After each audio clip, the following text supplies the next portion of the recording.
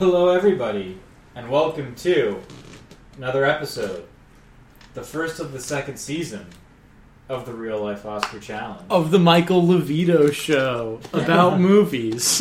Woo! There's a cat on Kathleen's lap, and that's why Kathleen is making the noises, because she's trying to get out of Kathleen's clutches. No one left me forever.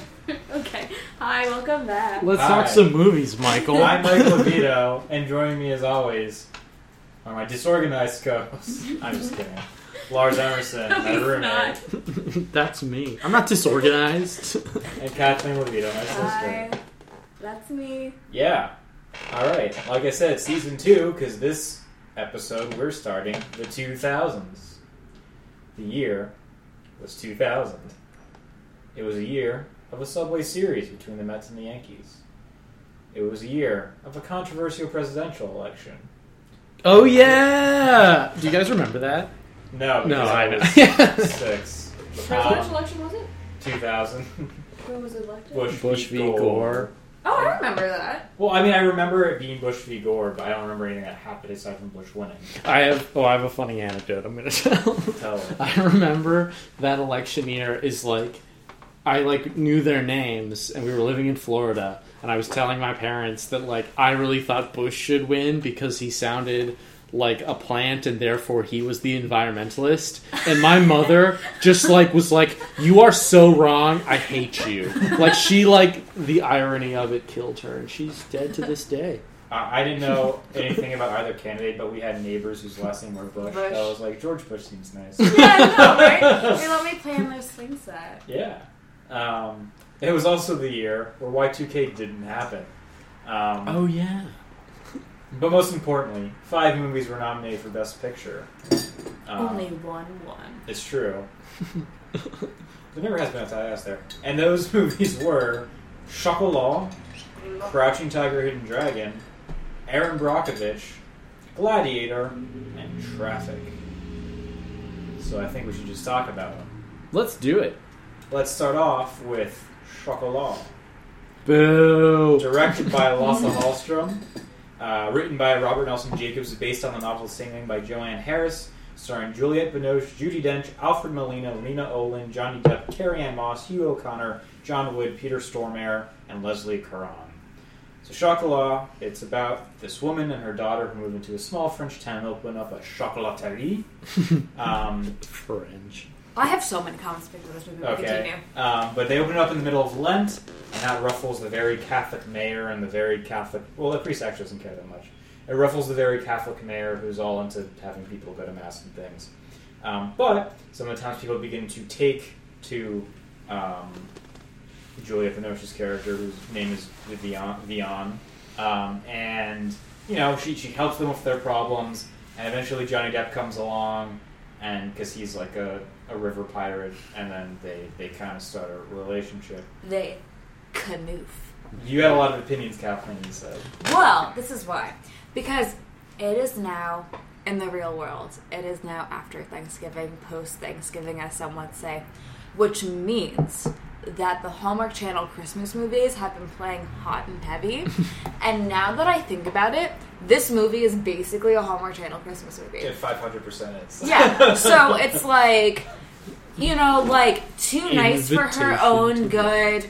Single mom moves in with her spunky little daughter into forgotten small town where people are grinchy. I mean, in a lot of Hallmark Channel movies, they're all insufferably positive, but let's just pretend.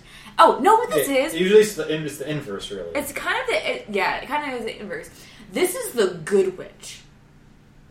I don't know if you have ever watched The Good Witch. Hallmark Channel original movie turned series. It's a favorite of our mother's. It's very good. Hi, Mrs. Levito. I hope you're listening. Says some. And it's that town doesn't believe in magic or whatever. I don't know. I think I remember the mayor being kind of a piece of work. But it's through the spirit of... In Hallmark Channel world, it's the spirit of Christmas. In this world, it's the spirit of chocolate. Everything, turns better. And then look, there's a gruff but lovable love interest that comes and first wins the heart of the child because he's just so good with children. And then through the child wins the heart of the parent, and then they live happily ever after. Just like Bruce Willis in The Sixth Sense. He wins the heart of the child and then the mother. Wait, no. Never mind. The mother actually doesn't even know he exists. Yeah, hold on. I'm wrong. Yeah, Lars, your thoughts. I didn't really like this movie. Johnny Depp plays a pirate like he does in all aspects of life. He's a terrible person. And he's always a pirate in one way or another. Name one movie, and he's a pirate. Ed Wood. Yeah, he's a pirate of Hollywood in that one. What's eating Gilbert Grape? Yeah, he's a pirate leeching off of his brother in that one. Wait, no. I don't know about that one. I've never seen I don't know. Johnny Depp is a problem. Very controversial. I don't know. The best scene is when he's rolling around in the chocolates window. He being Alfred Molina. Yes, Plays the mayor. yeah. Who's like the no chocolate in my town priest, mayor, mayor it's priest. It's like Footloose, but it is. Yeah. It's like Footloose, but for chocolate and somehow worse. Yeah. There's no Kevin Bacon to save us. Instead, we get weird pirate Johnny Depp. Remember they remade Footloose? I feel like everyone forgot about that. I do remember. Oh, I remember that. I've been writing Congress for years to punish them. Anyway, and it's this movie. I don't know how people reacted to this movie when it came out. I mean, obviously, some people liked it because it was nominated for Best Picture. I will say this: I actually do. I kind of like. I didn't mind Johnny Depp in this. Like, I didn't think he was obnoxious. I thought he was actually like kind of charming in this. Oh, I agree. Mike's into pirates. I'm into pirates. Oh, I'm not into pirates. They're dirty. Remember when Pirate vs. Ninja was a thing? I'm just going to be that guy who goes, remember when XYZ was a thing? Anyway. No, I don't. You don't remember that? What's Pirate vs. Ninja? It was like a debate. It was like who would win in a fight, a pirate or a ninja? A ninja? Clearly obviously. a ninja. It's funny, because in my hometown, the wisdom was reversed. They all thought it was a pirate, because pirates have guns. We're not going to talk about this, though. Anyway, but yeah, the scene where he's like, so there's a scene where Alfred Molina, I don't remember exactly how he gets there. He like breaks into the chocolaterie, and like he goes to the display window where there's all these elaborate sort of chocolate creations, and just starts gorging on him, and like actually is weeping as he's just stuffing his face with chocolate. And it's literally the Key and Peele, the Continental Breakfast Key and Peele sketch, where he's just like, I'll have what I'm having, as he's shoving his mouth and just starts weeping. Actually, that's supposed to be like funny, and I guess this is supposed to be funny too, but I feel like funny in a different way.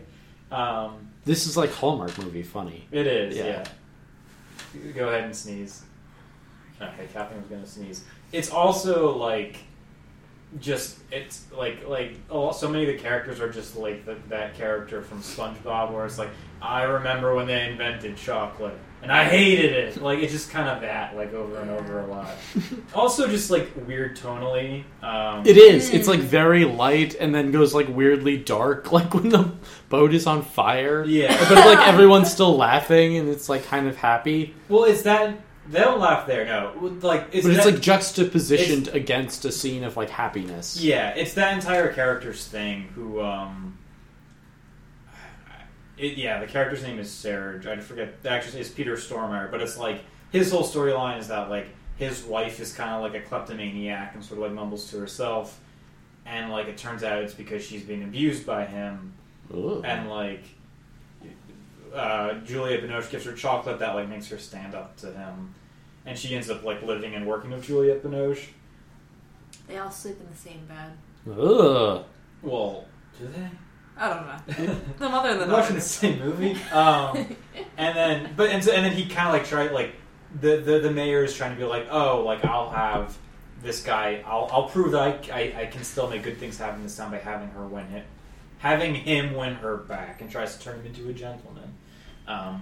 But basically, like, there's a scene where he breaks into Juliette Binoche's like apartment and like tries to strangle his wife, and is in the middle of strangling Juliette Binoche when his wife comes by. He just bonks him on the head with a frying pan, and then Juliette Binoche is laughing and laughing and laughing that she was almost murdered by this like raging alcoholic. It's very strange.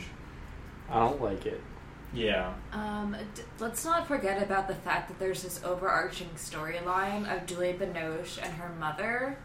Like, her mother was a traveling chocolate giver. Because, thing is, they have a chocolate shop. They don't sell a single piece. They just give it away for free. I think that's implied they sell it, I guess. I don't know. Just like the devil. I You guess. don't pay for it. Eat money. This is a weird episode. No, but that's the crazy is her mother's supposed to be like Mayan or some Yeah. like indigenous Mesoamerican people. Yeah.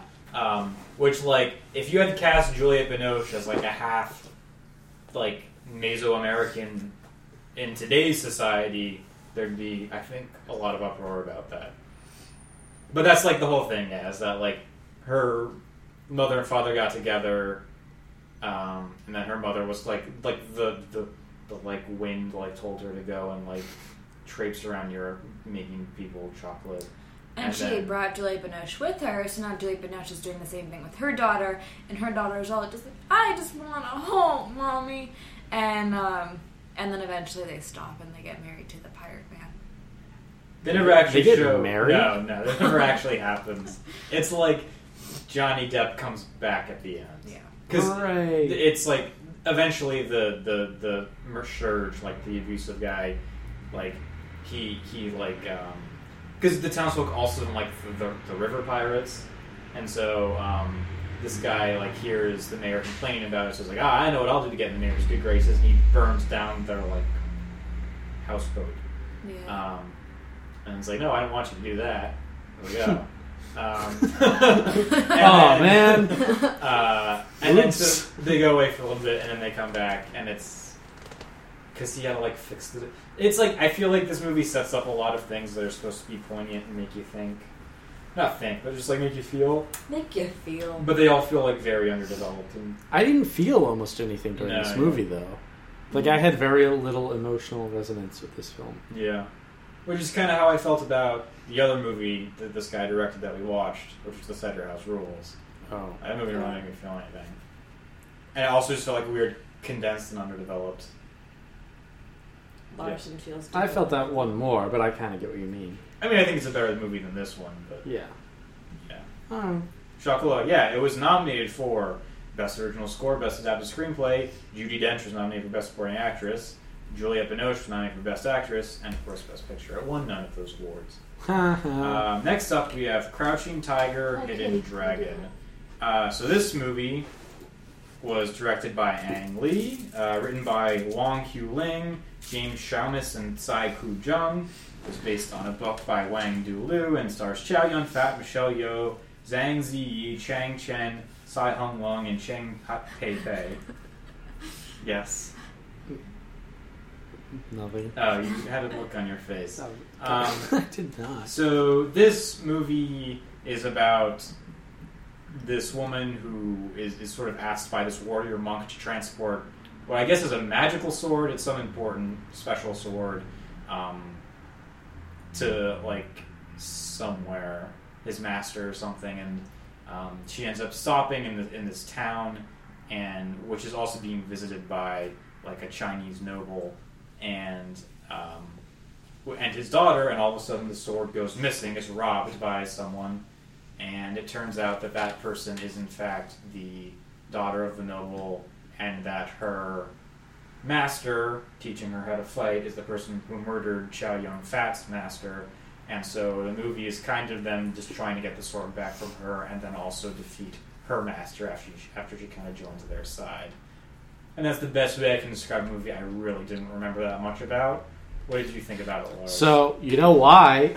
Probably because halfway through the movie, there's a whole 30-minute interlude where the plot is like technically a flashback, but for 30 minutes.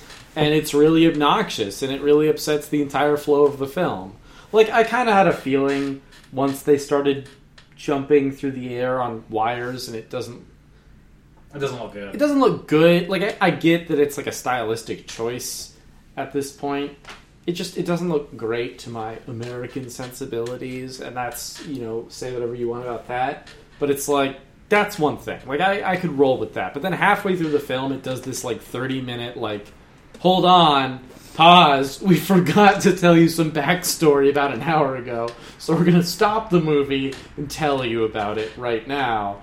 And just, you forget, like, everything that happened, because it's like 30 minutes of it, like, telling you about this, like, surfer bro that she used to be. It's what he reminded me. Surfer bro in the middle of the desert. Yeah, it's what he reminded me of. Like this surfer bro, like, romance, and I don't know. Yeah, it goes through this thing where the nobleman's daughter she's traveling through the desert in some caravan, and it's attacked by this group of bandits. Oh, I do remember this. It's so amazing when your cat just crawls off the back of your chair like that. I don't like it. She's making herself known on this episode, and yeah, the bandits attack, and then they like steal her horse. No, they steal something else, her comb. Oh yeah, and then so she chases after him, and then she ends up hurting herself, and he sort of nurses her back to health in this cave when they start this whole thing, and he's like, I can't really stay with you because you're a bandit and I'm a fancy woman, so she runs off. But yeah, I feel like it definitely just sort of kills the momentum dead in its tracks at that point. Kathleen, what did you think? This cat's very strange. I didn't like this movie. I just didn't think I wasn't interested by any of it. It was a movie that if I had seen the beginning and I had walked away for like a good portion in the middle and come back at the end, I would have been able to predict what was going on, because it was just like a very typical plot line. It was all very normal. It's Star Wars, like in parts. It's very Star Wars. What? How so? How so? I'm just in feeling, not necessarily in plot. See, I think Star Wars is like exciting and engaging. No, it is, but it's like in like a universe setting, it feels exactly like Star Wars to me. It does kind of have that sort of like vibe to it, where it's like there's sort of an ambiguous government structure, and it's like sort of tone. The tone of it is It's like an adventure movie. Yeah. But I think the problem is it doesn't adventure enough. Yeah. Like I feel because there's a point like after the whole flashback scene that shows. I want to get this character's name right. It's because I just keep calling her the noble woman, and that's not her real name. Her name's Jen. It shows her like venturing out into like the countryside, and she gets challenged by all these like guys to like in a fight, and she's like fighting all of them and stuff, and like it's sort of Chow Yun-Fat and Michelle Yeoh like following her lead and like trying to track her down. I feel like that should have been like most of the movie, right? Like it should have been sort of more of this cat and mouse game between this woman who steals the sword and the people trying to get it back, but it doesn't, because it has the weird romantic subplot inserted in the middle, and I just feel like this movie wastes a lot of time doing nothing. Like I feel like it's very poorly paced, and there's just like I just could not get a handle on the pacing of this movie. It just felt very bland. Like, and I really want to like this movie, but like it just. Like, I honestly can't in good conscience recommend it just because of how sort of, like, bored I was for long stretches of it. It reminded me of a bad Kill Bill. Where... Well, I think because Kill Bill's based on, like, martial arts. Probably. Movies. And because it has the same setup of, like, when there's a battle, it's like, everybody clear away. It's like you're in, like, literally, like, a zone. It feels like Pokemon, where it's like the battle zone. I don't never watch Pokemon, but just like that. Well, yeah, I think the response is that actually Kill Bill is like Crouching Tiger and Dragon. Yeah, well, yeah, but with intrigue and interest. I feel like I'd like it a lot more on a rewatch. I will give it that. I feel like there's more going on than any of us think there is. That could be. I think so. Yeah, and maybe just in different contexts. I imagine there's probably a lot you can read. I'm sure there's like a lot you can read into about like character relationships and blah blah blah and blah, like all that kind of stuff. But I wasn't intrigued enough to. Yeah. I'm inclined to give it the benefit of the doubt due to its like that we are all biased by like our American film sensibilities. Yeah, no, I think like I'm inclined to believe that this is just like a very unique film for us to have watched, and that's why we all didn't like click with it. Yeah. And there's some irony to that too, because this was sort of like a co-production from a couple different countries. I think with like it was co-produced by Asian Union Film Entertainment, China Film Co-Productions Corporation, Columbia Pictures Film Production Asia, Edco Films, Good Machine International, and Zoom On Production. So like some American companies and then like Chinese and Taiwanese as well. And it was specifically like, hey, let's make a martial arts movie that is like geared towards Western audiences. But this isn't a criticism, but it doesn't really doesn't feel geared towards Western audiences to me. Right? But it's credited with like reviving interest in martial arts films in the U.S. And like I do remember as a kid there being commercials for like a lot of like Jet Li movies and things like that. So yeah, but like I just on some level I don't think it aged well because of the wire work, and like I don't think wire effects have aged well, like period. But yeah, they're like I think of like the last scene, and I actually do kind of really like the last scene. Which is the last scene again? They're at this. I forget the like the sort of the city where like these warrior monks live, and Jen and Lo, who's her like bandit boyfriend, are standing on like this sort of like ledge, and they say earlier in the movie there's like some poem or metaphor or whatever about a guy who jumped off a mountain. I honestly don't remember that much about this movie. And then so she's like, you remember that? And it's just kind of like jumps off and like flies away into like the mist. And she's like kind of sad about it. And he's kind of sad about it. And like that kind of like is like that like image actually stuck with me a lot after watching it. And it makes me think that maybe if I did rewatch it, I'd like it and get something out of it. Yeah, I think that's the like how I would sum this up. Yeah. Would I recommend it now? No, but would I rewatch it again? Yeah. Yeah, I think so. Yeah. If I I think so. I think that's it. I wouldn't recommend it without rewatching it again. Yeah. Okay. So it was nominated for like a crap ton of awards though. This is like a super popular movie that people like love. Yes, I said crap ton. It was nominated for Best Editing, Best Costume Design, 1 Best Cinematography, 1 Best Art Direction. The song "A Love Before Time" was nominated for Best Original Song. It won Best Original Score, 1 Best Foreign Language Film, was nominated for Best Adapted Screenplay. Ang Lee was nominated for Best Director, and was, of course, nominated for Best Picture. All right. Next up, we have Aaron Brockovich. The Brock. Yeah, Aaron Brockovich is a true... Oh, hold on, let me tell you what it's about. Who made it first, not who it's about. It's about Aaron Brockovich. It was directed by Steven Soderbergh, written by Susanna Grant, and stars Julia Roberts, Albert Finney, and Aaron Eckhart. So Aaron Brockovich is this unemployed single mother, and she ends up, after trying a lot, she gets a job at a law firm as like a paralegal, I guess, and does some research and stumbles upon this case where the water in a small town in California is being poisoned with chromium. And she has to convince first her boss to take this case on, and then of course go up against the company, which I believe is just Pacific Gas and Pacific Gas and Electric, PG&E, and take them on, and with all her folksy charm and popular appeal. Lars, what did you think about this movie? I kind of liked it. I didn't like it in that it's like I don't think it's the greatest movie of the year. I actually don't even really think it should have been nominated for Best Picture. There's so many sirens today. What is this? Homer's The Odyssey?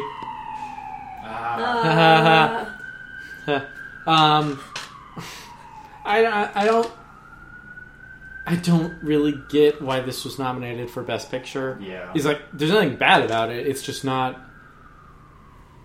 It's kind of like how Four Weddings and a Funeral was nominated for Best Picture. It's like, this does kind of feel more like...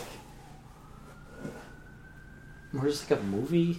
Like, I'm trying to think of like a good similar example.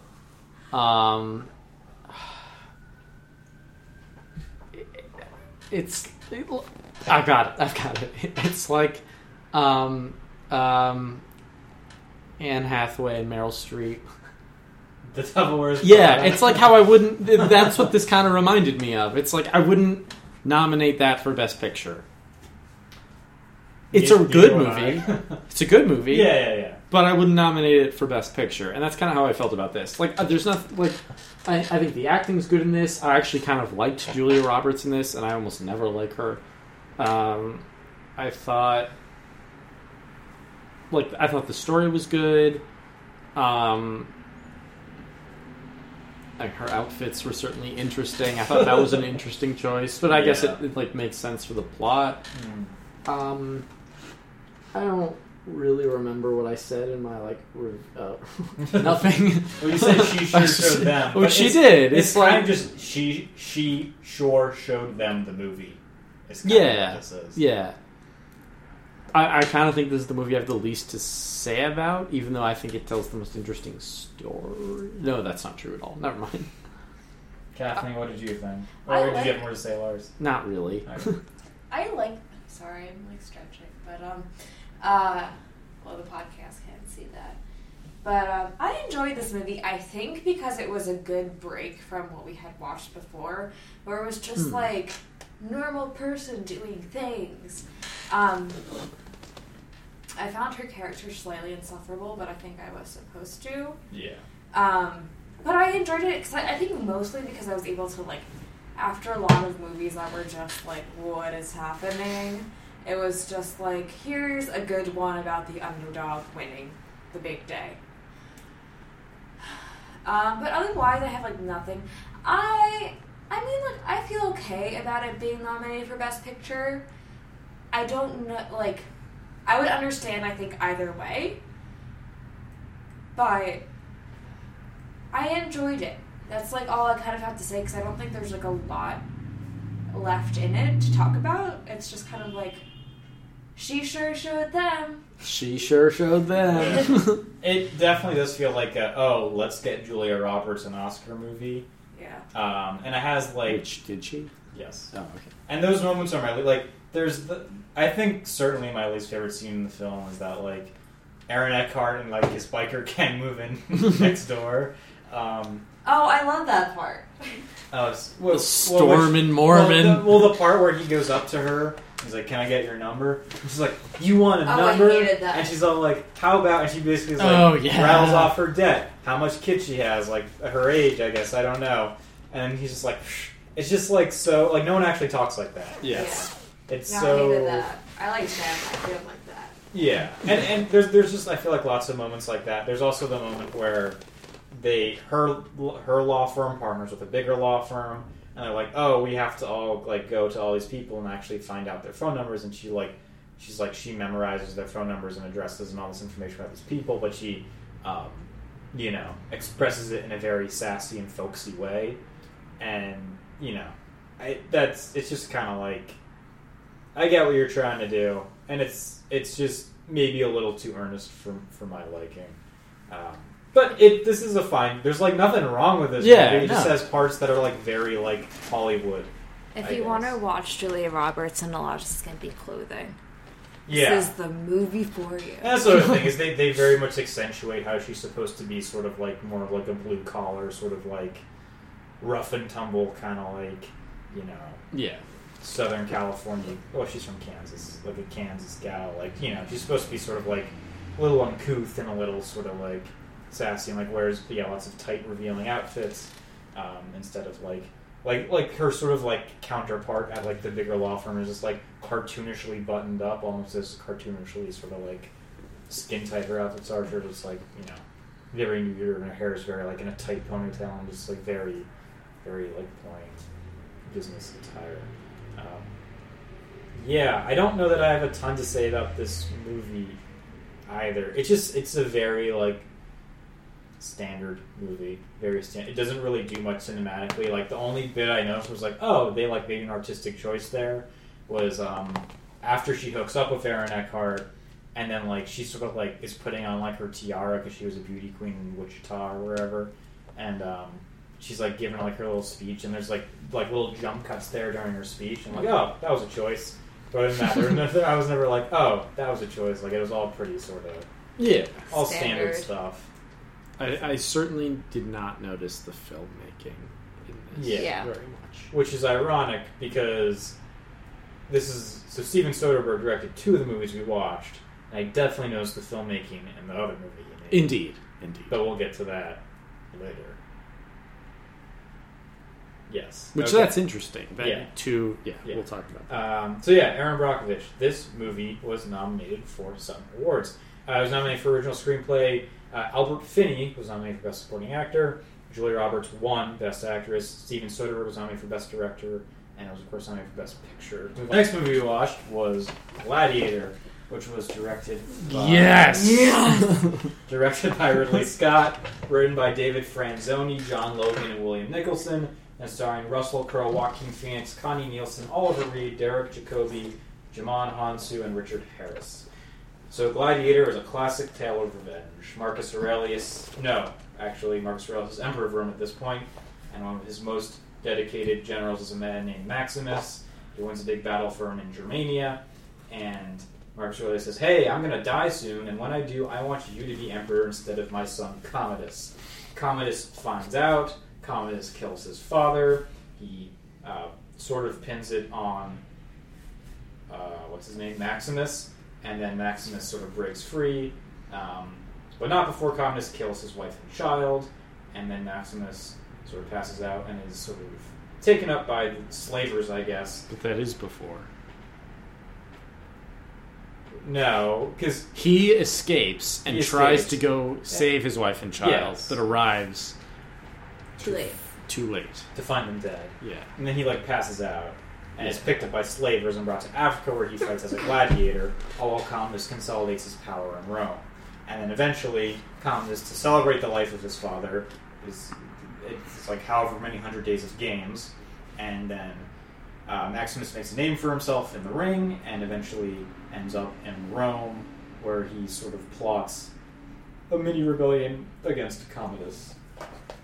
Kathleen, you really like this movie. I love this movie. This was just like Roman Braveheart. I think I like brawny men fighting each other. Same. I don't know. I just love this movie. It's a classic tale of revenge for one's loved ones, of betrayal, of action and adventure, of smart people doing being the smart person winning the fight. There was nothing that I disliked about this movie. It was not as good as Braveheart. But Let's be clear. But it was just good. It felt good. The thing that made it different than Braveheart is you knew less about Maximus's personal life. You saw he did not go frolicking with his wife or anything. Because she's dead. Because she's dead. Rip. But that's chill. No, it was just good. It was crazy that was a real thing. Yeah. But it was good. It was. I don't know what to say about this movie. It was just so, and the colors were so orange. A lot of sand. A lot of sand. It's one of those movies where you feel the textures of things. It feels real because everything is gritty, tactile. There are tigers that look real. Maybe they are real. I don't know. I don't know. I assume they were mostly computer generated. That's what I would assume too. But there was nothing I didn't feel like there was anything cheesy about it. Mm-hmm. Obviously, a lot of it's over. He's a gladiator who's he's this little man fighting off tigers and big brawny men and stuff, and his little troop fights off big people on horses, and so there's crazy things about it, but none of it feels hokey. It was just a good feel-good movie about men killing men. What did you think, Lars? Indeed. I have thoughts about this movie as well. I like how it's I think it might be my favorite sport movie of all time. Because it's kind of like a sports movie. It is, yeah. Right? Which kind of makes it messed up, but I also think it's kind of the point. Yes, it is. And it's he's Roman it's like, here comes the general. He's like Roman George Washington, right? So woke like that. He's like a righteous dude because he's had this like terrible life, and then he was a slave, and he's like, but then he becomes like, oh, I'm the dude now. He wants to restore the Roman Republic. Right, and he like doesn't want power, he just wants like goodness to prevail, and it's cool. And he's like a martyr for that cause in the like the dungeons. It's cool. And how everyone like everyone rallies their lives for his. I really like that whole part of the film. I think, and here's where I think I'm going to differ from certainly Kathleen and maybe Michael. I think my least favorite thing about this movie is the way it looks. I actually think it's an achievement in filmmaking, but I don't think it's an achievement in cinematography. I think it actually looks kind of like charmy. I don't know. I think it looks kind of cheap. Can you pull up some screenshots from this? It's like, even if you look at like the poster, I feel like it looks like... I think it looks mostly fine. I would agree with you that definitely at the end there's a shot of like Rome that looks pretty bad. Yeah, it looks like this prequel Star Wars is where I'm going with this. It looks like... Which makes sense. Because it was the same time. Right, and I think that's... Like, Lars just hates the prequel Star Wars so much that any movie released between 2000 and 2003 he hates. No, but I don't like that look, you know? Like, I don't... And I think I'm exaggerating a little bit. It's really just the poster that really kind of pisses me off. It's not a great poster. And it's like the actual movie itself does not look as, like, yellow scrubbed. But it's... I don't know. It looks like a Ken doll on the poster. Yeah, exactly.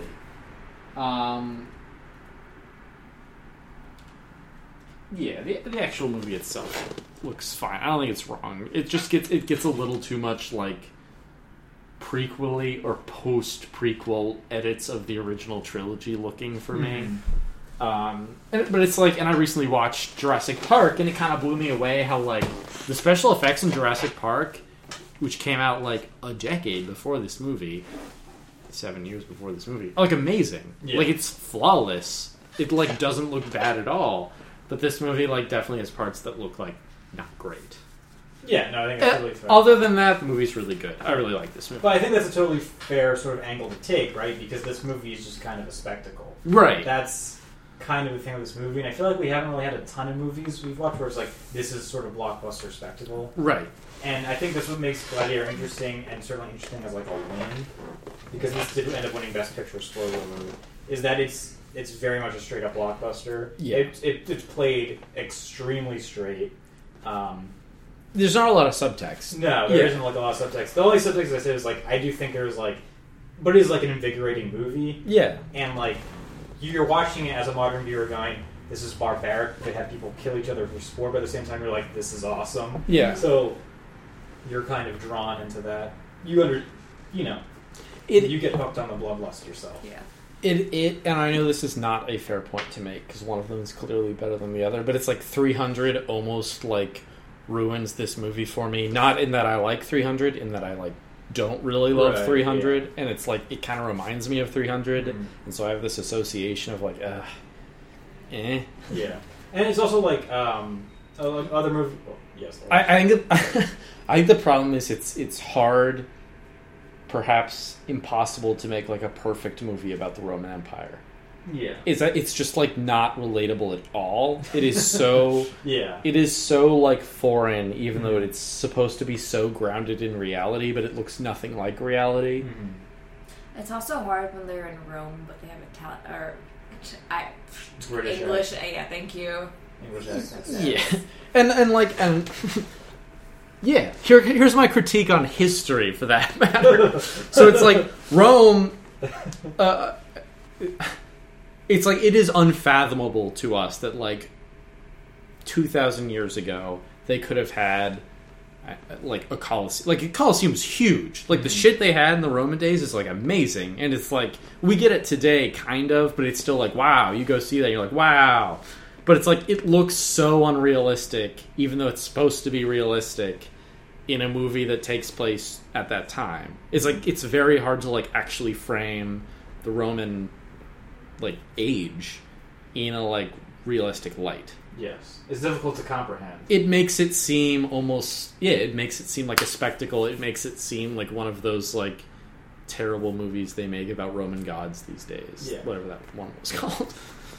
It feels like a fantasy movie. Yeah, is kind of what I'm saying. And I think part of that too is that like I think we're actually probably more familiar with like we are more like with cultural representations of Rome than we are like Rome itself. Right. Like another movie that won Best Picture is Ben-Hur, which also takes place during the age of the Roman Empire. And actually it's very similar because it is also a tale of revenge, but then like it's like actually revenge was bad and you should be Jesus-y instead. Jesus is in this movie as well. Not in Gladiator, in Ben-Hur. And so, but the thing is like that, they also have like very grand English accents and actually some of them just have like American accents and like they all have, some of them speak with like kind of like this and like they have like wild eyebrows and wigs and stuff, which is also in this movie. So at some point, like, is this movie like a representation of a representation? Like, is it just kind of like it feels like less a recreation of Rome, sometimes more a recreation of like a movie about Rome from the 50s, of like Spartacus or Ben-Hur. Yeah, I guess my point is that it's not the movie's fault. No, this movie could be 100% realistic, and I would still never buy it. Right? Yeah. Like it feels unrealistic, even if it was like a shot-for-shot remake of reality. Yeah.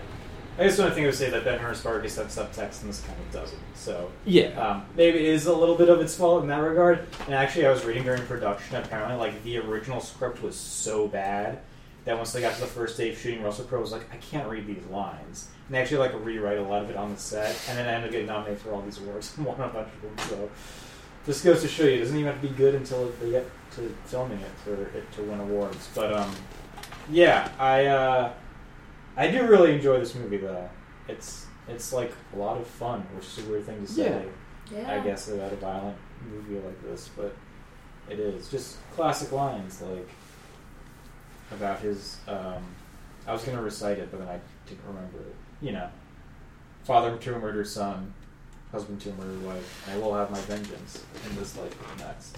Like, doesn't get much better than that from like dialogue writing for a big. And it's like, yeah, it's all about grandeur. It's all about billowing grandness, and I think was this also Joaquin Phoenix. I think he's really good in this movie. Who was he? He was Commodus. He's a bad guy. He's the bad guy. Like, there's that one scene where they're like, Maximus and his band of gladiators are supposed to be like the Carthaginians and like a reenactment of a battle of Carthage, and they're supposed to die, but then they end up killing the people playing the Romans, and so everyone's booing them, and Joaquin Phoenix is just going like, ah! Like he's like sticking out his tongue in disgust, and it's like, so good. Anyway, Gladiator. Anything else to say about Gladiator? No. Alright, well, it won Best Visual Effects, was nominated for editing, won Costume Design, nominated for Cinematography and Art Direction, won Sound Mixing, nominated for Score, Original Screenplay. Joaquin Phoenix was nominated for Best Supporting Actor. Russell Crowe won Best Actor, which, he's fine, but doesn't really do much, in my opinion. Ridley Scott was nominated for Best Director, and it won Best Picture. Next, we have Traffic, which was directed by Steven Soderbergh. Wait, what? Yeah, he also directed Darren Brockovich. Whoa! Screenplay by Stephen Gaghan, based on the TV show Traffic, which was created by Simon Moore. Oh, I didn't know that. Stars Michael Douglas, Don Cheadle, Benicio del Toro, Dennis Quaid, Catherine Zeta-Jones, and Ornhatch, Harry Reid, Chuck Grassley, yes, and Luis Guzman, and Jacob Vargas, and Marisol Padilla-Sanchez, and Thomas Milian, and Amy Irving, and Erica Christensen, and Topher Grace, who could forget, and Albert Finney, and John Slattery. It is a cast of like a trillion people in this movie. And it's all about the drug trade. There are three main storylines, I think you could say. Indeed. One is for Benicio del Toro's storyline. He is a cop in Tijuana. And he's trying to crack down on a cartel. He gets approached by a Mexican general to say, hey, let's work together, but it turns out this general is actually in the pocket of the cartel. It's also about Michael Douglas, who is tapped, as some presidents next drug czar, but whose daughter is herself a drug addict. And it's also about Catherine Zeta-Jones, who was married to a drug lord unbeknownst to her, but then he gets arrested and she has to make a bunch of moves to try and make sure that he avoids conviction. All while Don Cheadle and Luis Guzman are trying to pin more stuff on him. Also, Miguel Ferrer's in this movie. I forgot to mention that. R.I.P. Yeah, R.I.P. Pouring out. Lars, you really like this movie. I did. I thought this was like this was by far the best movie this year for me. I actually really, I don't usually love the whole like competing narratives like playing together thing. I don't think it usually works very well in a film setting. I think it works a lot better in television. But this, it kind of felt like a pre-Breaking Bad, where it sort of was that. It's about the drug trade. It's on the U.S. border. And it sort of like mixed all of these stories within a 2.5 hour time frame in a way that really worked. And like they all like ping off of each other without being unbelievable. Like it makes sense how they all kind of connect. And I liked like the connection is less that like everything connects. It's more of like an S, where it's like there's the center and then there's like you wrap around to the center, you know? I think the acting is really good. I think the writing is really good. And yeah, I think the cinematography is really good, unlike the other movie he did. It's like there's a lot of choice in this movie. It's like he chooses when to use kind of more of like a shaky film, when he uses like blue lighting a lot when it's in like, oh, America, so refined, and he uses like very gritty like tan lighting when they're in Mexico, and then he uses like bright lighting whenever they're in San Diego. Yeah, where the Catherine Zeta-Jones. Right. There's a lot of lighting. I'm sure we'll talk about it more, but I think I think the acting's great. I think the cameo by Orrin Hatch is a delight. I've read a lot about that. Apparently Orrin Hatch regrets it. He does. For context... What was his cameo? So there's a scene early on in the movie right after Michael Douglas becomes the drug czar where he's meeting with like drug experts in Washington at like a Georgetown residence at a Washington dinner party. And it's like there's a cameo.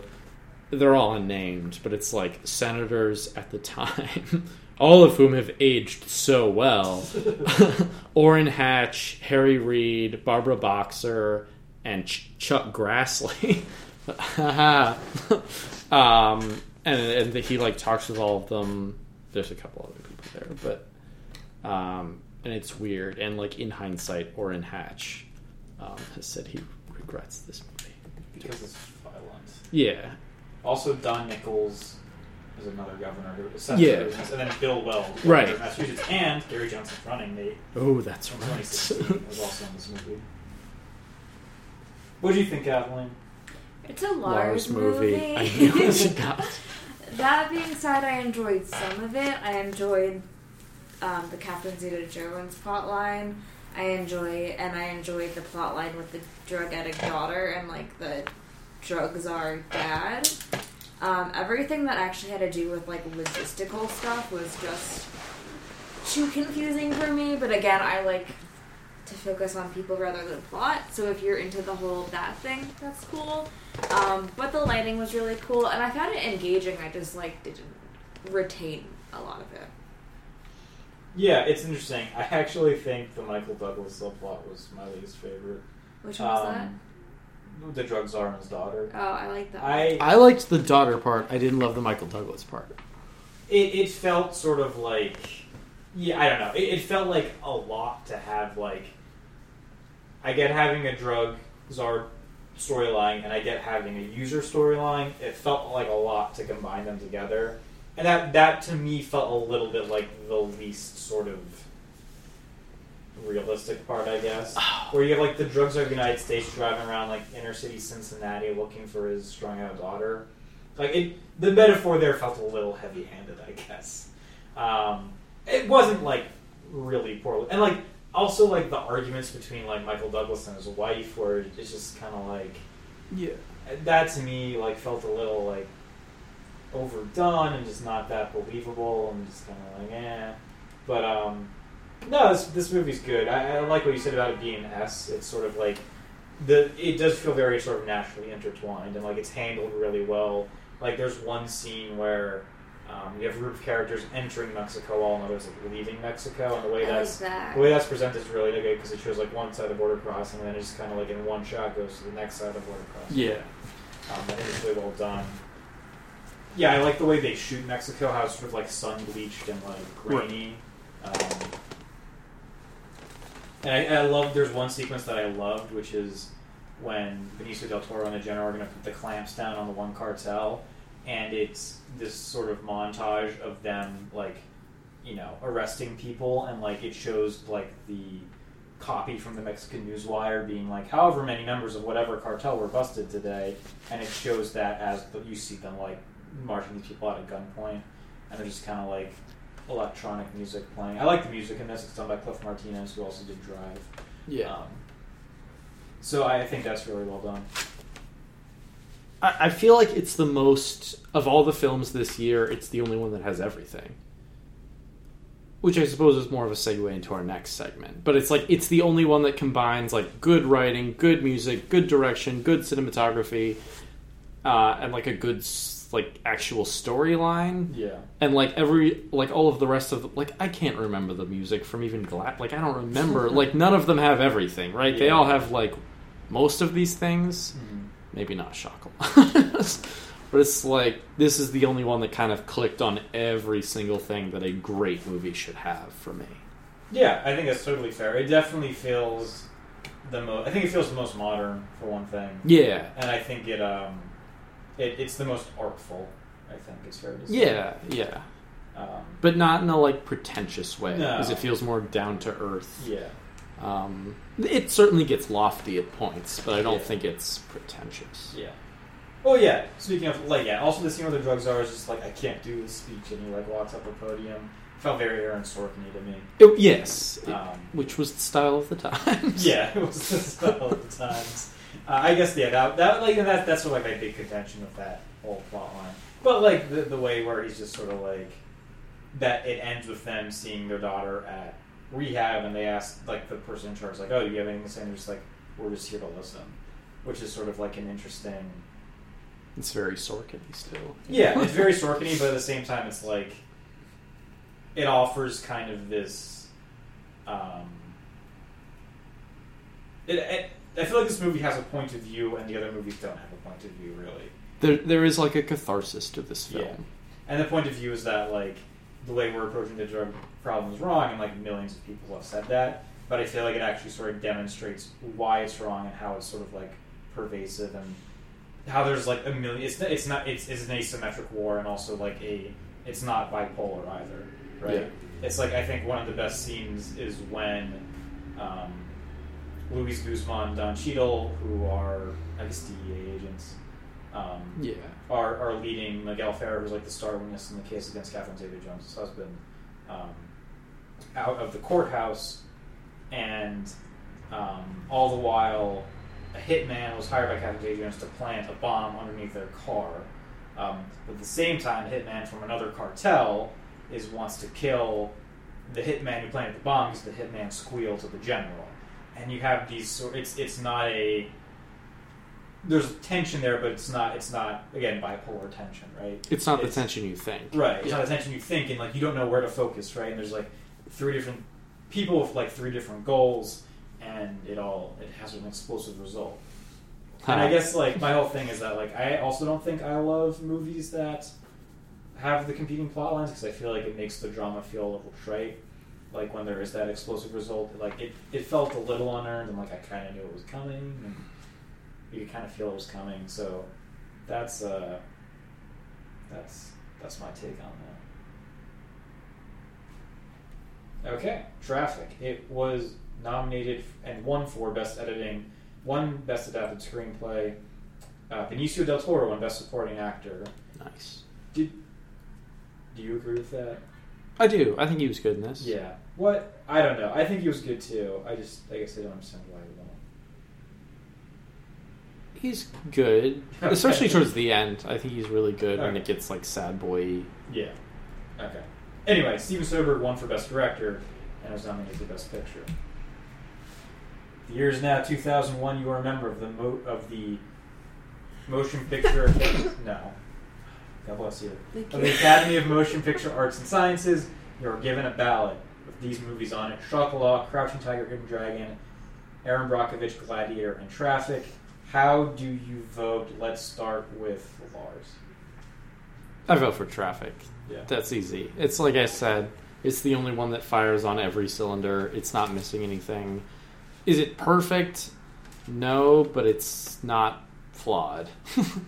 It's like it's the most comprehensive film here. It's like every part of it is like a success in some way. Kathleen. I vote for Gladiator. It is just a blockbuster, and it deserves the appreciation. That's that. Swing vote. I am also going to vote for Gladiator.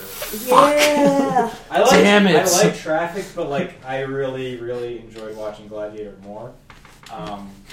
And yeah, I don't want to take anything away from Traffic because I do think it's good, but it's more so I just don't like the competing storylines. They call that a hyperlink movie because it's like you're hyperlinking to different stuff. Have you ever watched Valentine's Day? Well, it's like Love Actually. Or Valentine's It's made by the same guy. Traffic does it so much better than Love Actually. Let's be clear. And Gladiator is just very big and grand and awesome because of that. I think is where I come down on that. They're both very good. Traffic just happens to be smarter and more for the intellectual, I guess. I guess so. It is definitely a two-horse race, though. Like, you could not convince me to vote for any of the other. Oh, no. Oh, yeah, no. for sure. Yeah. Okay. Well, if you were a voting member, were there any other movies you would have nominated that came out in 2000? Hell yes. There are two notable exclusions. And they are American Psycho, which is a great film, and I think it's like a very prescient film. I think it's actually a very important film. And would have actually been a really good win for kind of what has become an American culture. And it would like kind of cap off the transition from even though it's about the 80s, from like the American Beauty years into the like new century. And I would also nominate Memento, which is good. I would also nominate Memento. Great mind-bending movie of just an achievement in storytelling in some sense. And it's like indie-ish at that point. Yeah, it's like Christopher Nolan's still kind of new to the game. It's like, I don't think it's technically his first movie, but it's his first movie that like anybody saw. That was like released in like more than like 2 theaters or something. Indeed. It's certainly not... Hold on, his first movie's funny. It's not Insomniac. No. There's Following, and there's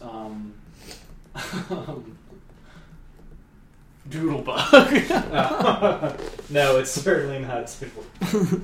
I also would have nominated High Fidelity, which is kind of a romantic comedy about John Cusack, who plays the owner of a record store who breaks up with his girlfriend and then has lots of sort of soul-searching and list-making and talking with Bruce Springsteen. Bruce. Yeah, it's based on a book. The book is better than the movie and really good, but the movie's also still good. Also, Almost Famous came out, which is a movie I don't love, but people really like it. Remember the Titans is a sentimental favorite of mine, but probably not a Best Picture. Any for you, Kathleen?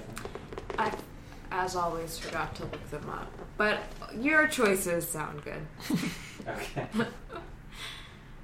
All right. I think that does it for the year 2000. What say you all?